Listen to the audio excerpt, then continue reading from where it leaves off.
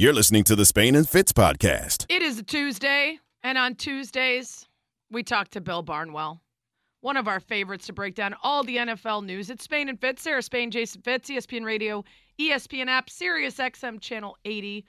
The host of the Bill Barnwell Show. You can follow him at Bill Barnwell. And Bill, we got to start with what we just finished with, which is Max predicting 60 total touchdowns for Lamar Jackson. So quick off the top, is that possible? I don't think so. That'd be cool to see. I hope so. It would be. It seems like too many. 43 in 2019 was very impressive. 60 seems like too many. But let me ask you about something else that's impressive about Lamar Jackson. And shout out to my guy Robert Mays for this research. Lamar was 29th out of qualified quarterbacks in EPA per dropback versus the blitz last year. And so a lot of teams are coming after him now, using that statistic from last year, looking at the film from last year and saying he's no good against the blitz. So he's been blitzed on a third of his dropbacks. That's the third most of any quarterback through the first 3 weeks. He is first in EPA per dropback against the blitz. For instance, just versus the Patriots, the 13 dropbacks that he was blitzed on, 11 of 12 for 127 yards and 4 touchdowns. What happened? Well, I think they gave him answers for dealing with the blitz. I think they recognized that was a problem last year. And I think Lamar Jackson, going back to his time in college, has been a guy who improves. The stuff he's weak at, he typically gets better at as his career goes on. And some players do that, some people don't. But Lamar has been able to do that on several levels, whether it's his passing, whether it's his, his ability to protect himself on runs. He's a smarter player each and every season. And so to me, I think he's more ready for it, and I think they gave him better solutions for it. And we saw even in that Patriots game, he hit the Dolphins game, he hit a one touchdown against a cover zero blitz. He has if the weapons aren't great necessarily, he at least has weapons when they do hit, they're going to hit in big ways. So when he has a pass to Devin Duvernay is not a number one receiver, but when Devin Duvernay gets open against a cover zero blitz, it's going to the house. So, Bill, speaking of quarterbacks that continue to improve, everybody's in love with Jalen Hurts. When you look at Jalen Hurts this year, how much of it is that he's just a better quarterback and how much of it is that he's just got better weapons? I think it's everything, right? Like part of it is the weapons. Having A.J. Brown helps. I think that gives him a real solution in a place he struggled last year, which was throwing over the middle of the field. I think he has a weapon now.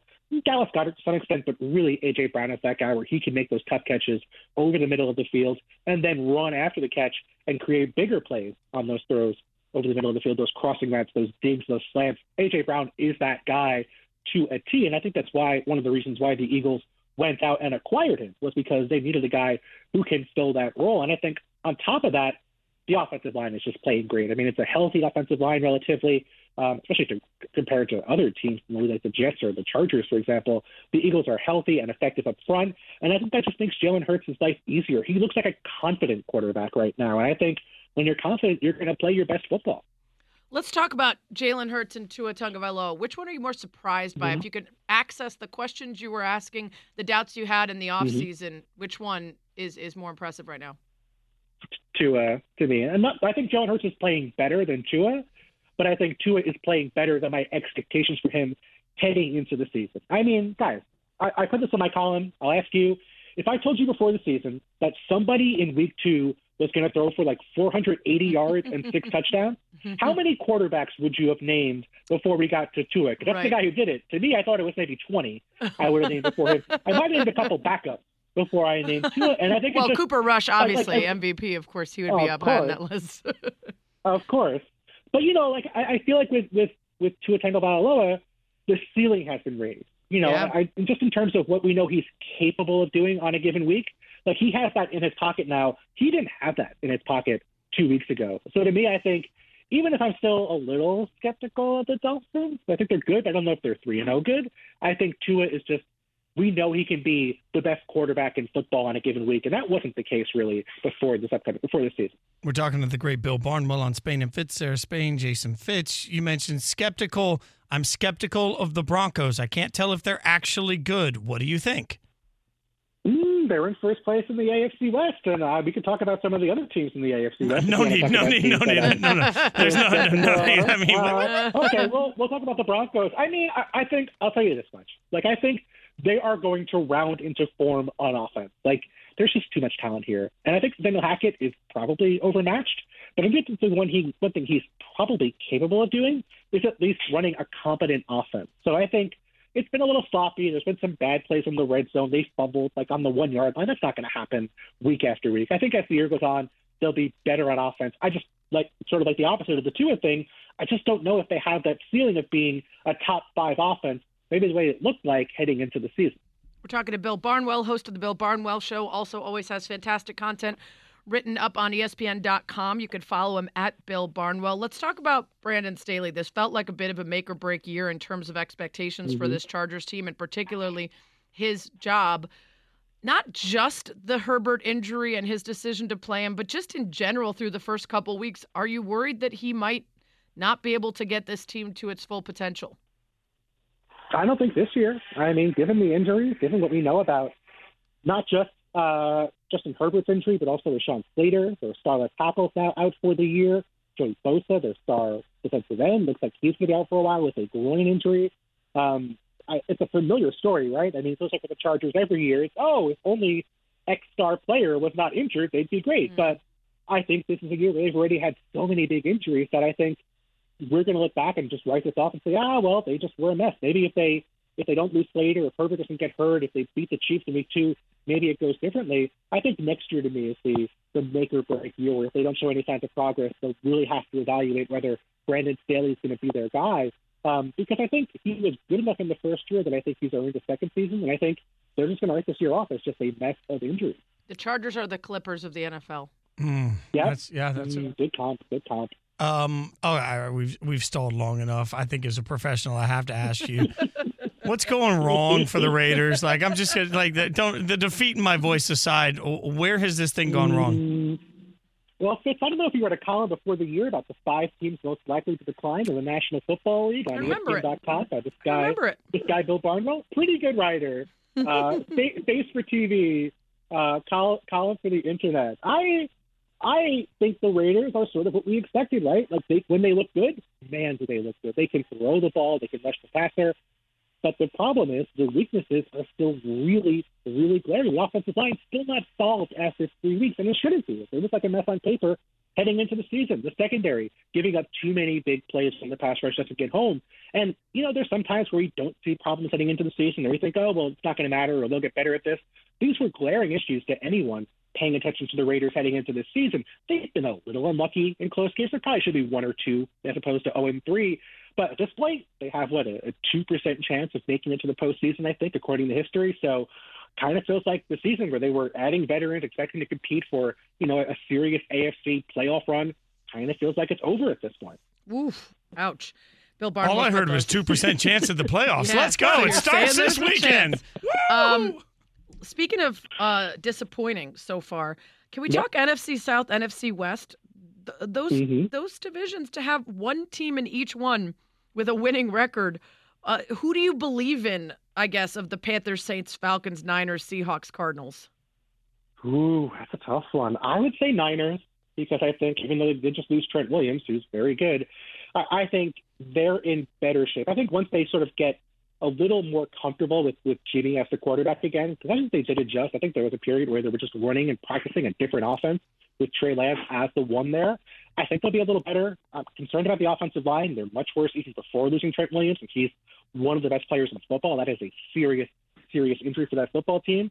But I think, frankly, the competition isn't very tough. The Rams, even though the Rams are 2-1, they have problems. Matthew Stafford has not looked great so far this season. And the Cardinals, I mean, they're a miracle. Away from starting 0-3, the Seahawks look to be kind of a mess in their own strange way. To me, I think the Niners are just the best positioned team to kind of benefit from the other struggles teams are having in that division. And frankly, I don't know if anybody's good in the NFC South besides the Buccaneers. Real quick before we let you go, Bill, is there a team that you feel like everybody's given up on that you still think has a chance? Ooh, that's a good question. I would say maybe the Bengals. And I don't know if they're going to win this week. The Dolphins are a tough team, but I think there's just so much on offense that I feel like they can at least outscore some teams on their way to being competent. Bill, we always love having you. Tuesdays with Barnwell would only be better if Fitz's team could win a single game. Mine, above 500. I got that Victory Monday shirt. I'm going to wear it next season. It's going to be so awesome. Will you? Don't get ahead of yourself. We're not sure how long this drought's going to last. Thanks for the insight, Bill. Appreciate it. Thanks, guys. Talk to you next Bill. week. Follow him at Bill Barnwell. Listen to the Bill Barnwell Show. Coming up, we're going to probably talk a little more Raiders because it's time for Panic or Patience. Coming up next. Spain and Fitz, the podcast. Fitz already hoping to forget this Raiders season. I don't know what you're talking about. 0-3 is going to make a hell of a comeback story. Whew. It sure would. Spain and Fitz. Sarah Spain, Jason Fitz. ESPN Radio, ESPN app, Sirius XM Channel 80. ESPN Radio is presented by Progressive Insurance. I feel like, is this how it started last year, too, with you had high expectations, I didn't, and then my team started out stronger, or at least surprisingly, and the Raiders struggled? I'm trying to remember. Well, last year I feel picked like the we've Raiders. done this before. I picked the Raiders last year to win 9 games and be a wild card team, and they won 10. So I feel like Did they start slow? Yeah, Yeah, because they won their last 4 in a row, right? They had a middle section where it got really bad. They lost 5 or 6 in the middle of the season. I Which just is, remember, 0-3 is child's play. I remember the therapy element of this show. This is an annual thing for me. Like, there's no doubt about it. This is an annual thing for me. But Sarah, you know what? I'm what they like to call a glutton for punishment because I stood rows off the field in Nashville and watched them lose. And I can tell you at this point that I have now confirmed I will be standing in Allegiant Stadium on Sunday, seeing them in person against the Broncos. Hey, speaking of Allegiant Stadium, remember last year when the Bears won the game there and we were both there? I don't remember that. And then you didn't I do get remember me tickets? I remember the Ravens game where the Raiders won, and I was there for that.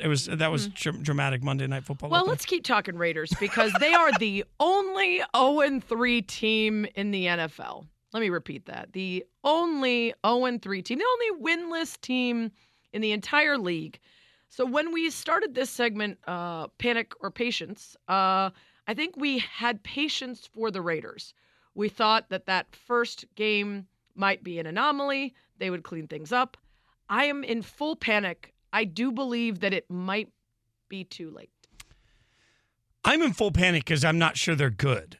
I don't think it's too late. This is the crazy thing. If the playoffs started today in week 3 by Jason Fitz, if the playoffs started today, your wild card teams, amazingly, would be the Bills, the Broncos, and the Ravens. Because those are the only 3 teams not in first place with a winning record in all of the AFC. And I say that because everybody else is 1-2. All the division leaders in those 3 teams, everybody else is 1-2. The fact that the rest of the conference has started slowly means there's plenty of runway left for the Raiders to get this right. The problem to me is that when you are a team, I'm in panic mode. To answer your panic or patience mode, I am officially in panic mode. And I'm in panic mode not because of Derek Carr or not because of Darren Waller or not because of Josh McDaniels, because of all of them. When it's a different person every week that's letting your team down, then you have to turn around and say, okay, there is a problem. It's the defense, then it's the offense. Then it's If you can pinpoint one thing, it's like, oh, we just got to get this guy back. It's fine. And I do think your point is a good one, which is that obviously there's not very many teams that are indestructible right now. Even the Bills that we recently were saying, are they heads and tails above everyone else? Well, no, because they've now lost to the Dolphins. It's the only 3-0 team. I do think that there's time, and the Eagles are the other 3-0 team. I do think that there's time, and I do think Aaron Schatz is going to join us again coming up later in the show, and he's the one who told us that their prediction models over at Football Outsiders really suggested a big chunk of teams in the middle this year. And so if that's the case, 0-3 is not the end of the world. Panic is still the right answer. Can I give you the world's weirdest stat? Yeah. If you want to look at point differential, and again, you take the playoff, you take the 4 division leaders out, and you take the 3 wild card teams today out. The Bengals are the only other team in the entire AFC with a positive point differential. Yeah. It's bad. It's pretty wild. I mean, you look at, and that's why you look at a team like the Dolphins and they're at plus 19 and you say, fine. The Bills are plus 53. Oh, my God. So that one game with a lot of mistakes and a banged up secondary doesn't necessarily tell you which is the best team. I think the worst one right now is, unfortunately for you, the Titans, who your team just lost to. They've got a minus 33 point differential, and your team still managed to. Yeah, okay, we're not going to talk about it because we're going to talk about Aaron Judge. He's up to bat. Check it out. Outside 1-1.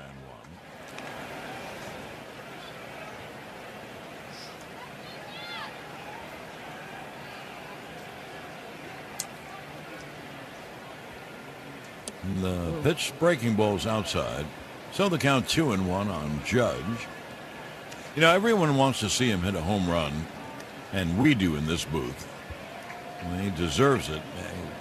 But the 2-1 is low. But really, if he walks him, and I would say there's a good chance, I think it's a good thing. Gives the Yankees a good start. The idea is to win the game, especially until they clinch, which would be tonight if they win. Now here's the 3-1, and there's a strike. Fastball strike, 3-2. And Judge took one step towards first base. 3 infielders on the left side. The center fielder, Springer, plays a few steps over in right center. The 3-2 is inside and low, so Judge is on again.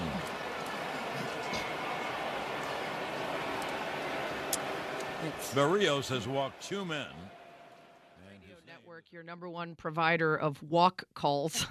It's his 10th walk since he hit number 60. You can count on us to always take you live to Aaron Judge walking. Wait, nobody captures the walk better than this show. You will never miss a walk. Oh. It's Spain and Fitz. Let's really quickly, we were talking about panic or patience.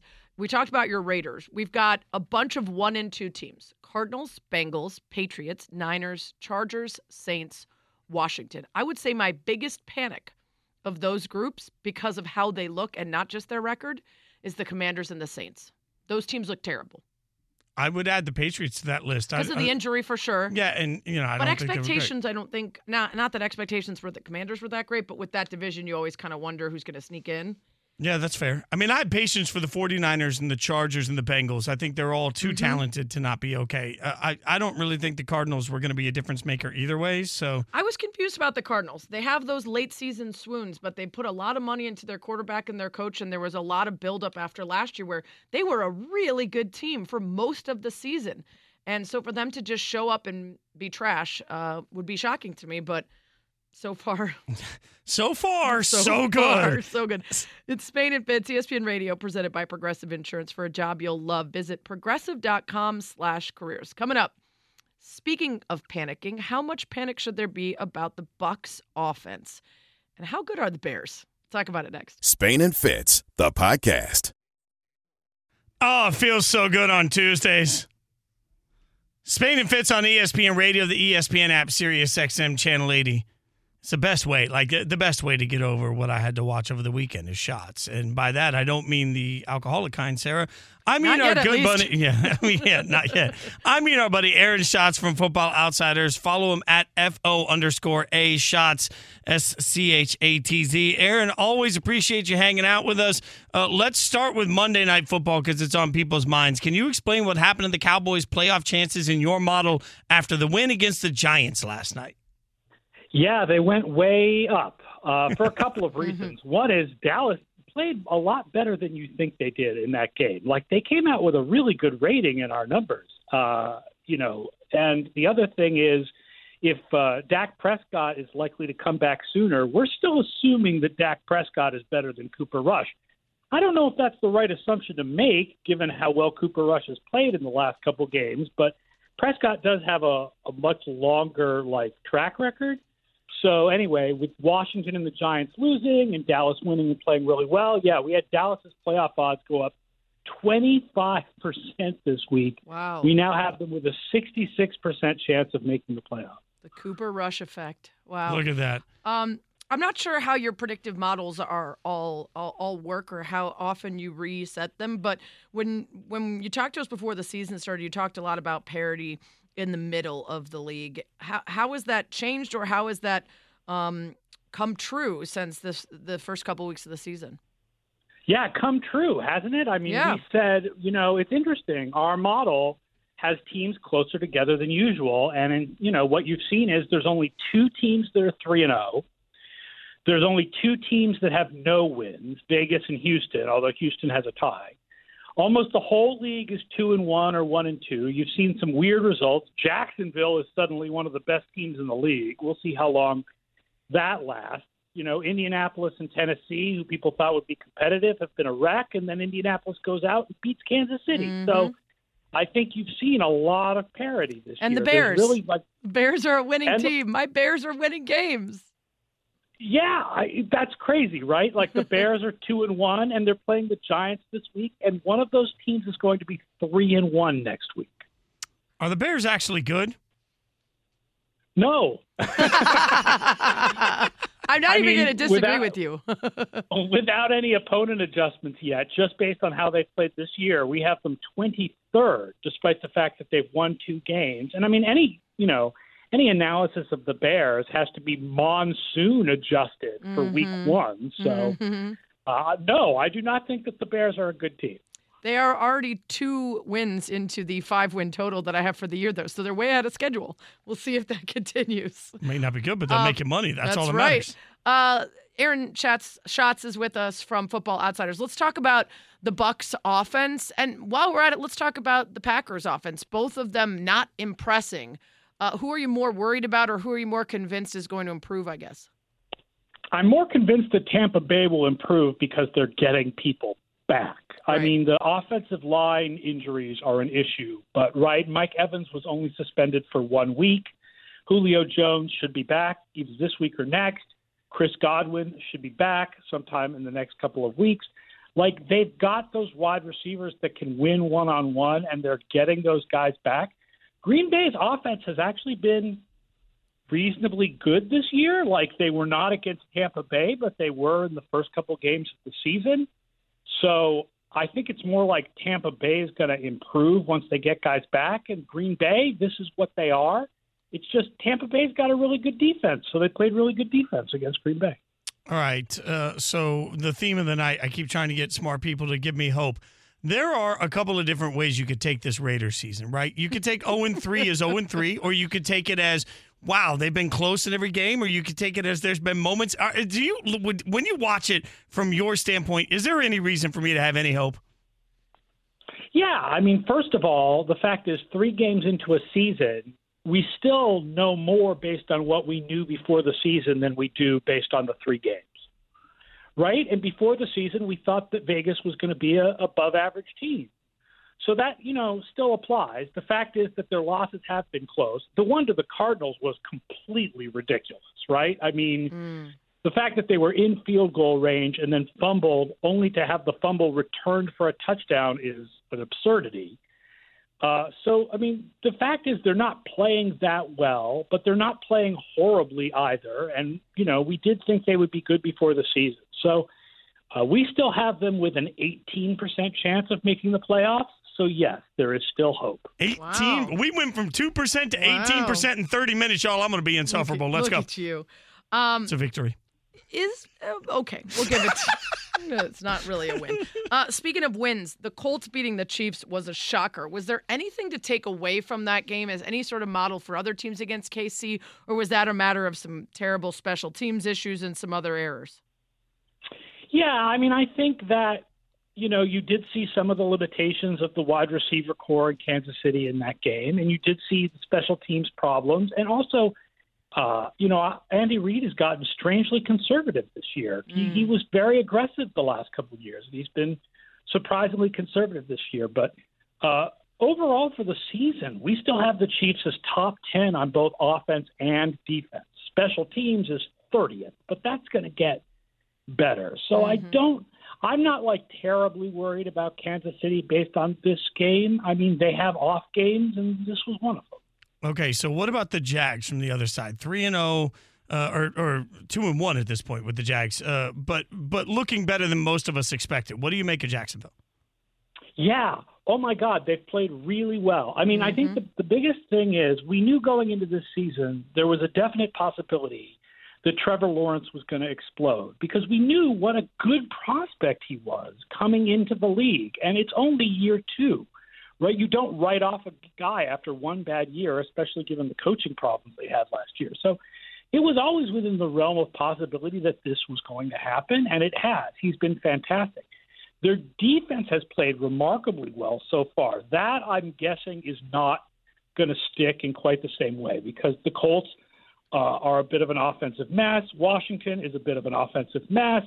The Chargers lost Rashawn Slater in the middle of the game and didn't have Keenan Allen, so they weren't the Chargers that we're used to. So my guess is that the Jacksonville defense is not going to play as well for the whole season, but the offense could be this good all season. And I think we have the Jaguars now winning the division over half the time in our simulations. Like, they are the favorites in the AFC South. Lawrence is actually 6th in EPA per dropback so far this season, doing really fantastic. And he's only been hit 3 times in the last 2 weeks. Not sacked, hit. He has only been hit 3 times in 2 weeks, so they're giving him the coverage that he needs to get stuff done. We're talking to Aaron Schatz of Football Outsiders. You can follow him at FO_A Shots. What do you make of the Dolphins? I think I'm very high on how they've looked, and Tua is really shutting some people down, but I'm a little bit hesitant on people already making them the best team in the NFL. Yeah, that's a little absurd. Miami has been good. There's no question about it, but they are a bit overrated. Their offense has been everything people say. Their defense has been poor. I mean, the fact is they let the Bills have a lot of long extended drives that didn't end in points. And that honestly doesn't show good defense. When the other team misses a 38-yard field goal, that's not good defense, that's luck. So Miami's defense has been below average. They've had special teams problems as well. The offense has been fantastic, but can it do this for the entire season? Again, what I said earlier, which is after 3 games, we still have more knowledge from what we knew in the preseason than what we've learned in the 3 games that have been played so far. So I don't think Miami can have a top 2 or 3 offense for the entire year as good as it's looked, especially against Baltimore.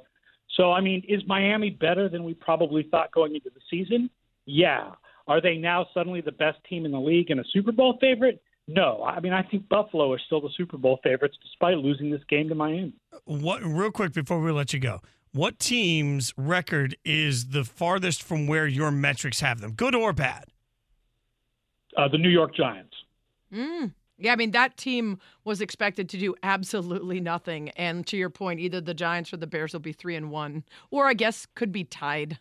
Oh yeah. Oh, that's what we all need. That's what we need. Give me more ties. I want an NFL full of ties. You know what? I take it. Y'all, you would take a tie. I would take a tie right now, and I'm so thirsty over for something. 0-4. Oh my God, I don't even want to talk about it. Okay, this is why we have you on, because it gives us some semblance of understanding of how to make logic, it all. Yeah, intelligence, it gets me out of my feels. All right, Aaron, we appreciate your time, man. Thank you so much for hanging out with us. Have a great week.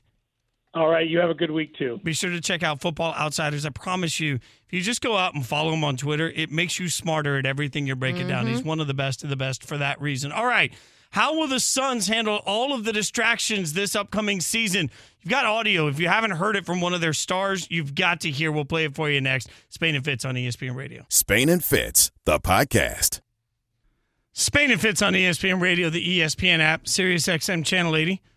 Shout out to Nick Carter, listener of the show, big Bucks fan. All right, always sporting his massive Tampa Bay Buccaneers tattoo. So the more Backstreet Boy love. Well, it'd be hard not to sport it if it's a tattoo. Well, I mean, it's a big one. Like, it's one of those, like, I don't know if he really intended to set out to do like full arm. Yeah, it's like a shoulder, arm, upper bicep piece, like, not dainty and like yours? Mine, right? Yeah. Mine are so subtle.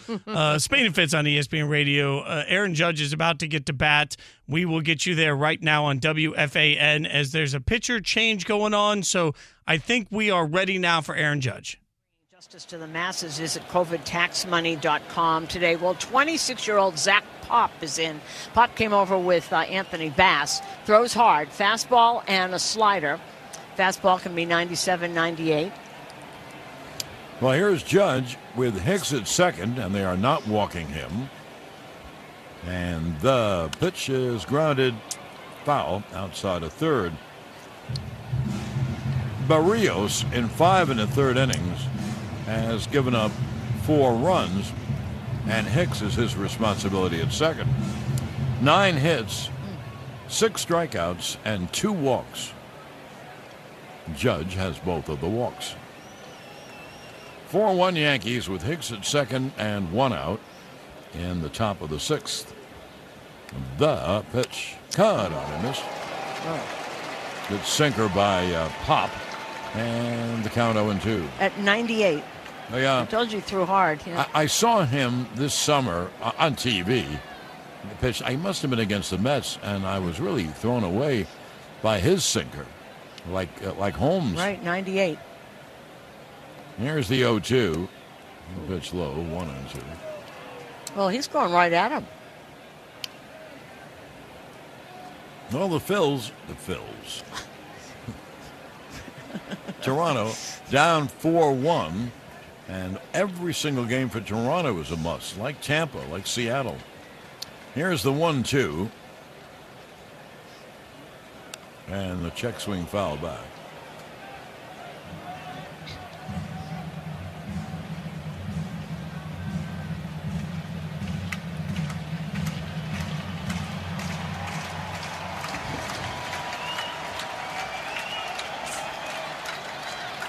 Now, it'll be a 1-2.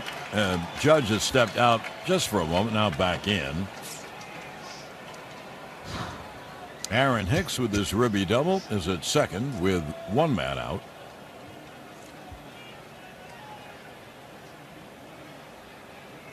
And the right-handed deals.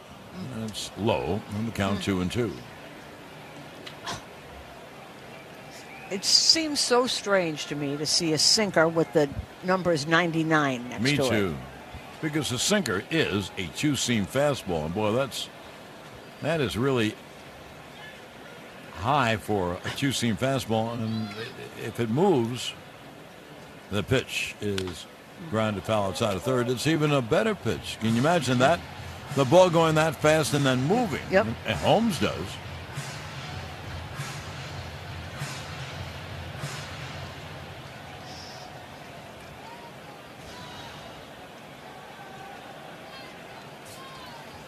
It'll be a 2-2 to Judge as Hicks leads off second. One run is in. The Yanks have a 4-1 lead here in the sixth. The 2-2 is low, 3-2. That was a slider. It was a breaking ball. Rizzo awaits on deck.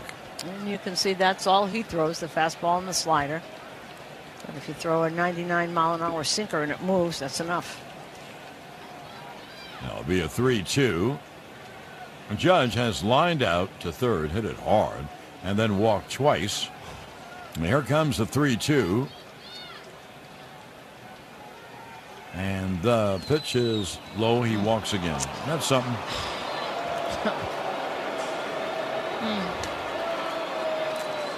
So the Yankees. Oh, that's WFAN Yankees Radio Network. Spain and Fitz. Walks.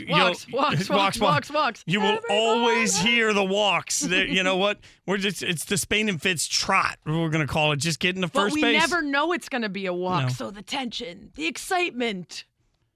You can feel it. You can feel it, just feel it at this point. You can feel it. I'm as anxious for 61 as you all are, just so we can move on from 61. And celebrate a great but I think for even for Aaron Judge, there has to be a spot where you're like, man, I just want to get this done so that we can move forward. Like, it's got to be difficult to feel normal every time you're at bat. How about Roger Maris' son, who's like, probably has a job he should be at instead of at the game every single night. I don't know if my dad was Roger Maris. Did I have to work? I don't know. Like, I think like you probably. I don't know. Maybe Maris's like memory and residuals off of various accomplishments make him enough money not to. Yeah, that's what I'm But thinking.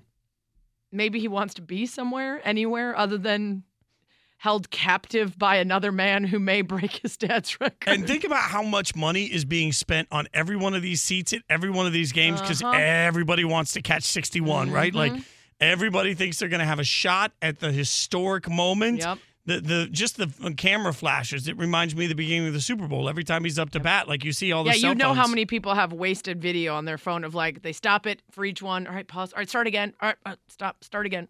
I mean, it's wild, and I can't imagine, for him, I don't know what's better. I don't know if it's better to be on the road in Toronto trying to set it when maybe things are a little bit less distracted because you're not in New York, or is it better to be at home and be around your normal routine that comes with being at Yankee Stadium? Like, I don't know. Well, as they said, still being in a division chase, like having to wanting to secure that, which they came with a win, maybe that's part of it is like now we can just put everything into, I mean, not that they aren't already. Obviously, hitting home runs help that. So it's not like they're two divergent goals, but maybe that's part of it is just make the end of the regular season just be about the home runs? I mean, and every time he talks after every game, he has to answer the same questions. And it's alarming because there are so many.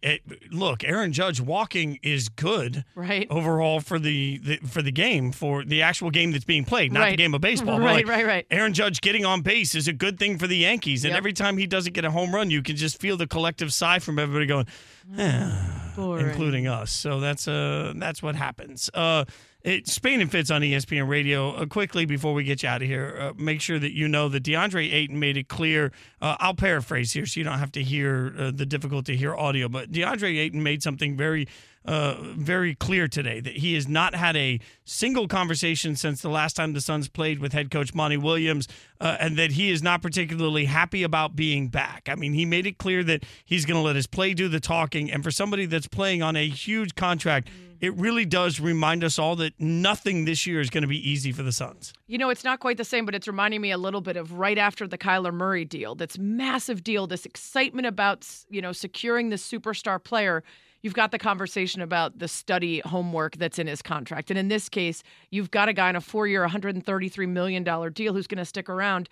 And instead, he's disgruntled. He's frustrated. They're dealing with that and Robert Sarver and the sale of the team. And we asked y'all at Spain and Fitz, at Sarah Spain, at Jason Fitz, what will be more of an impediment to the Suns' success? And 74+% said the DeAndre Ayton situation would be more distracting, more difficult to get past as a team than the ownership. I think that's right, too, because on the court, for sure. You can let all the other stuff sort of go, but when you've got somebody that's angry, the first time Monty Williams says something to him he doesn't like and he rolls his eyes in the locker room, that's going to be real. It feels like there's going to be an issue all year long. The one thing I can be sure of is that you'll want to check out Freddie and Fitzsimmons. Thanks for listening to the Spain and Fitz podcast. You can listen to the show weeknights at 7 Eastern on ESPN Radio and on the ESPN app.